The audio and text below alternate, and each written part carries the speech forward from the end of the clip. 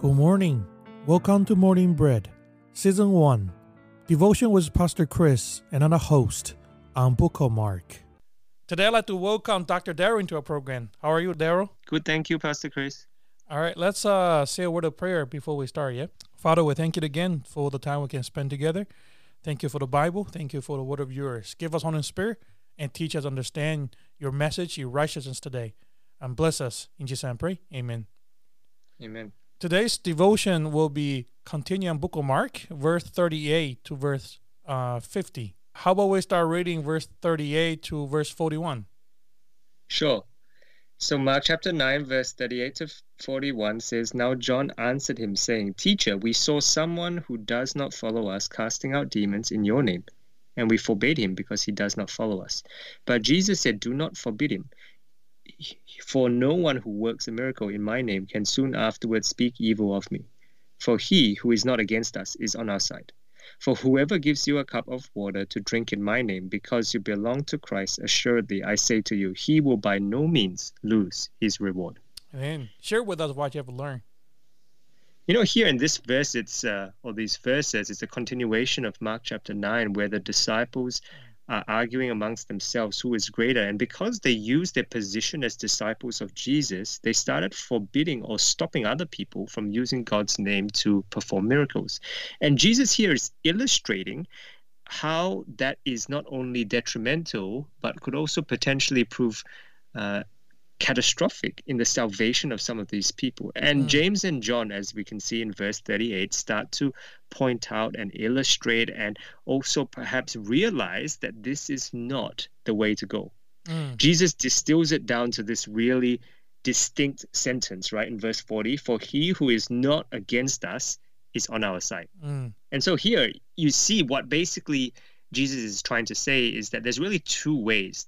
You can either be for Christ or against Christ. You can be together with God or you can be against. There's no in between. And the disciples who thought that they were doing something that Jesus would be proud of, instead, when they turned around, they realized that their motives as they searched their heart were perhaps not as clear as they would have wanted.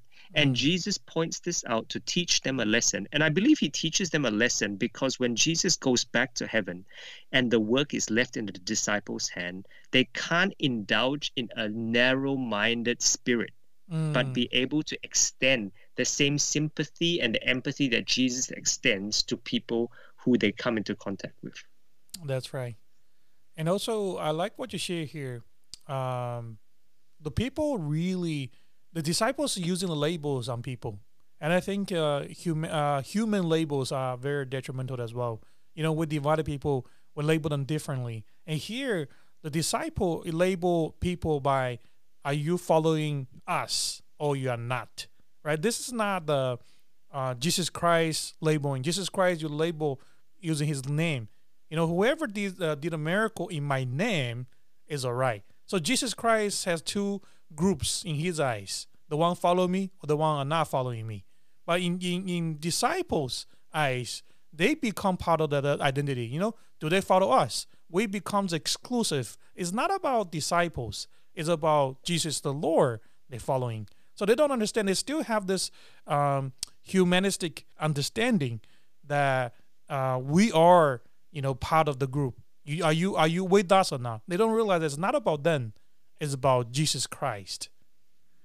I think you're really spot on there because Jesus is really illustrating the concept of unity in diversity here, right? He's talking about the concept that we are united not because we are labeled in the same way, but we are united because Christ is working through us. That's and right. that even though things don't conform to our personal opinion or perspective or ideas, that doesn't stop other people from laboring for God. I think human labels are very detrimental. You know, I'm thinking about some people from different country, they divided people, different race, divided people. You know, if human comes out with the label, it always divides. But when Jesus Christ comes a label, it unifies all of us, right? You are, Christ only have two symbols there, sinner or not a sinner. That's how Christ label all the humanity. There's no black sinner or white sinner or Asian sinners. It's just sinners, right? No matter where you're coming from, no matter what country you're coming from, You are a sinner. So once you accept that, you accept Jesus Christ's righteousness, you'll be a part of God's kingdom. And many times a human likes to label, but I realize that every single time we do that, is very detrimental. Is very divisive as well. That's right. And I think as you see, as Jesus goes on to explain further in 42 to 50 in the verses that follow, it really strikes home into the character and the motives of the disciples. It's not just the outward expression of, hey, you can't do this, or hey, you can't do that, or hey, you shouldn't be doing this. It really strikes into the very core of who they are. It strikes into the very core of what they believe in, or how they view the situation. That's right. It's all about the righteousness of Jesus Christ. If anything stop us having the character of God, or having the righteousness of Jesus Christ, that's the part we need to cut it off, isn't it? Right. Let me read a little bit here in verse 42 to verse 48. I'm not going to read through this. Because it's very repetitive. Let me read verse 42 to 44.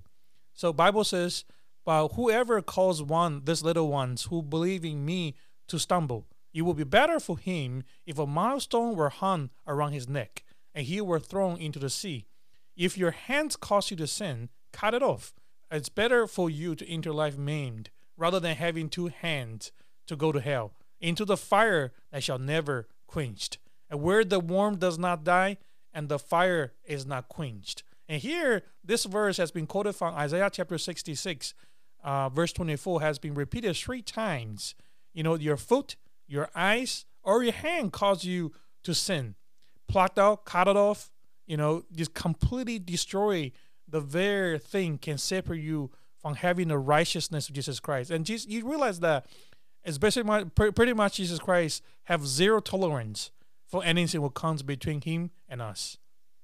Yeah, I know it steps up a notch here, right? Before then, it's quite a simple, wouldn't say gentle, but quite a straightforward sentence. And all of a sudden, Jesus goes up one level and says, hey, you got to chop off your hand, chop off your foot, and pluck out your eye. It's quite a drastic change. And I'm sure the disciples who were sitting there must have been quite shocked.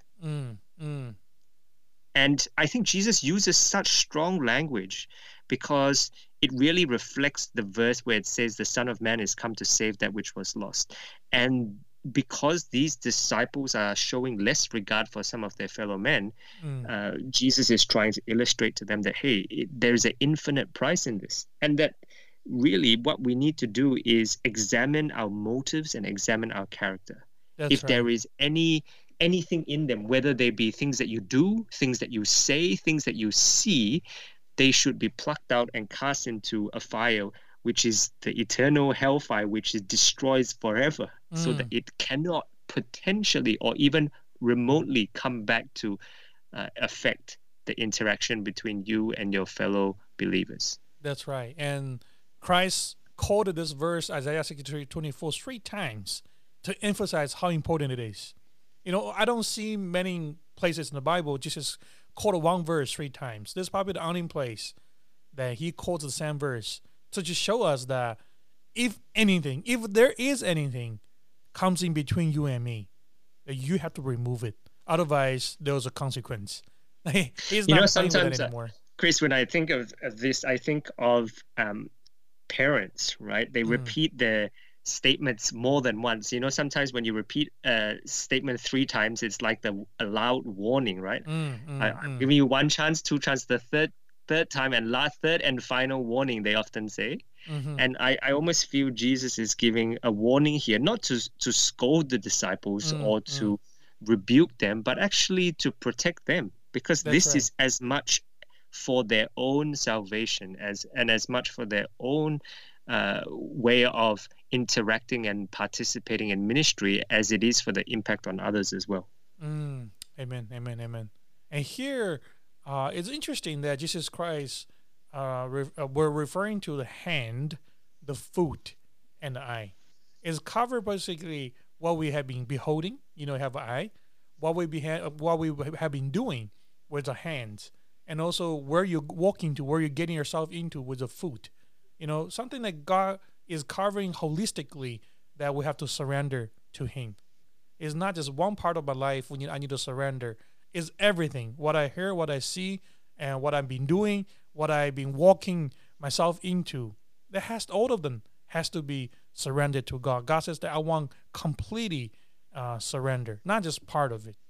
I think that shows the impact that it can have, one small part of the body or one part of the body can have on your overall outlook or your overall outcome. And Jesus is very clear here, as you're mentioning, that sacrifice of the entirety of your being, the entirety of your character is important.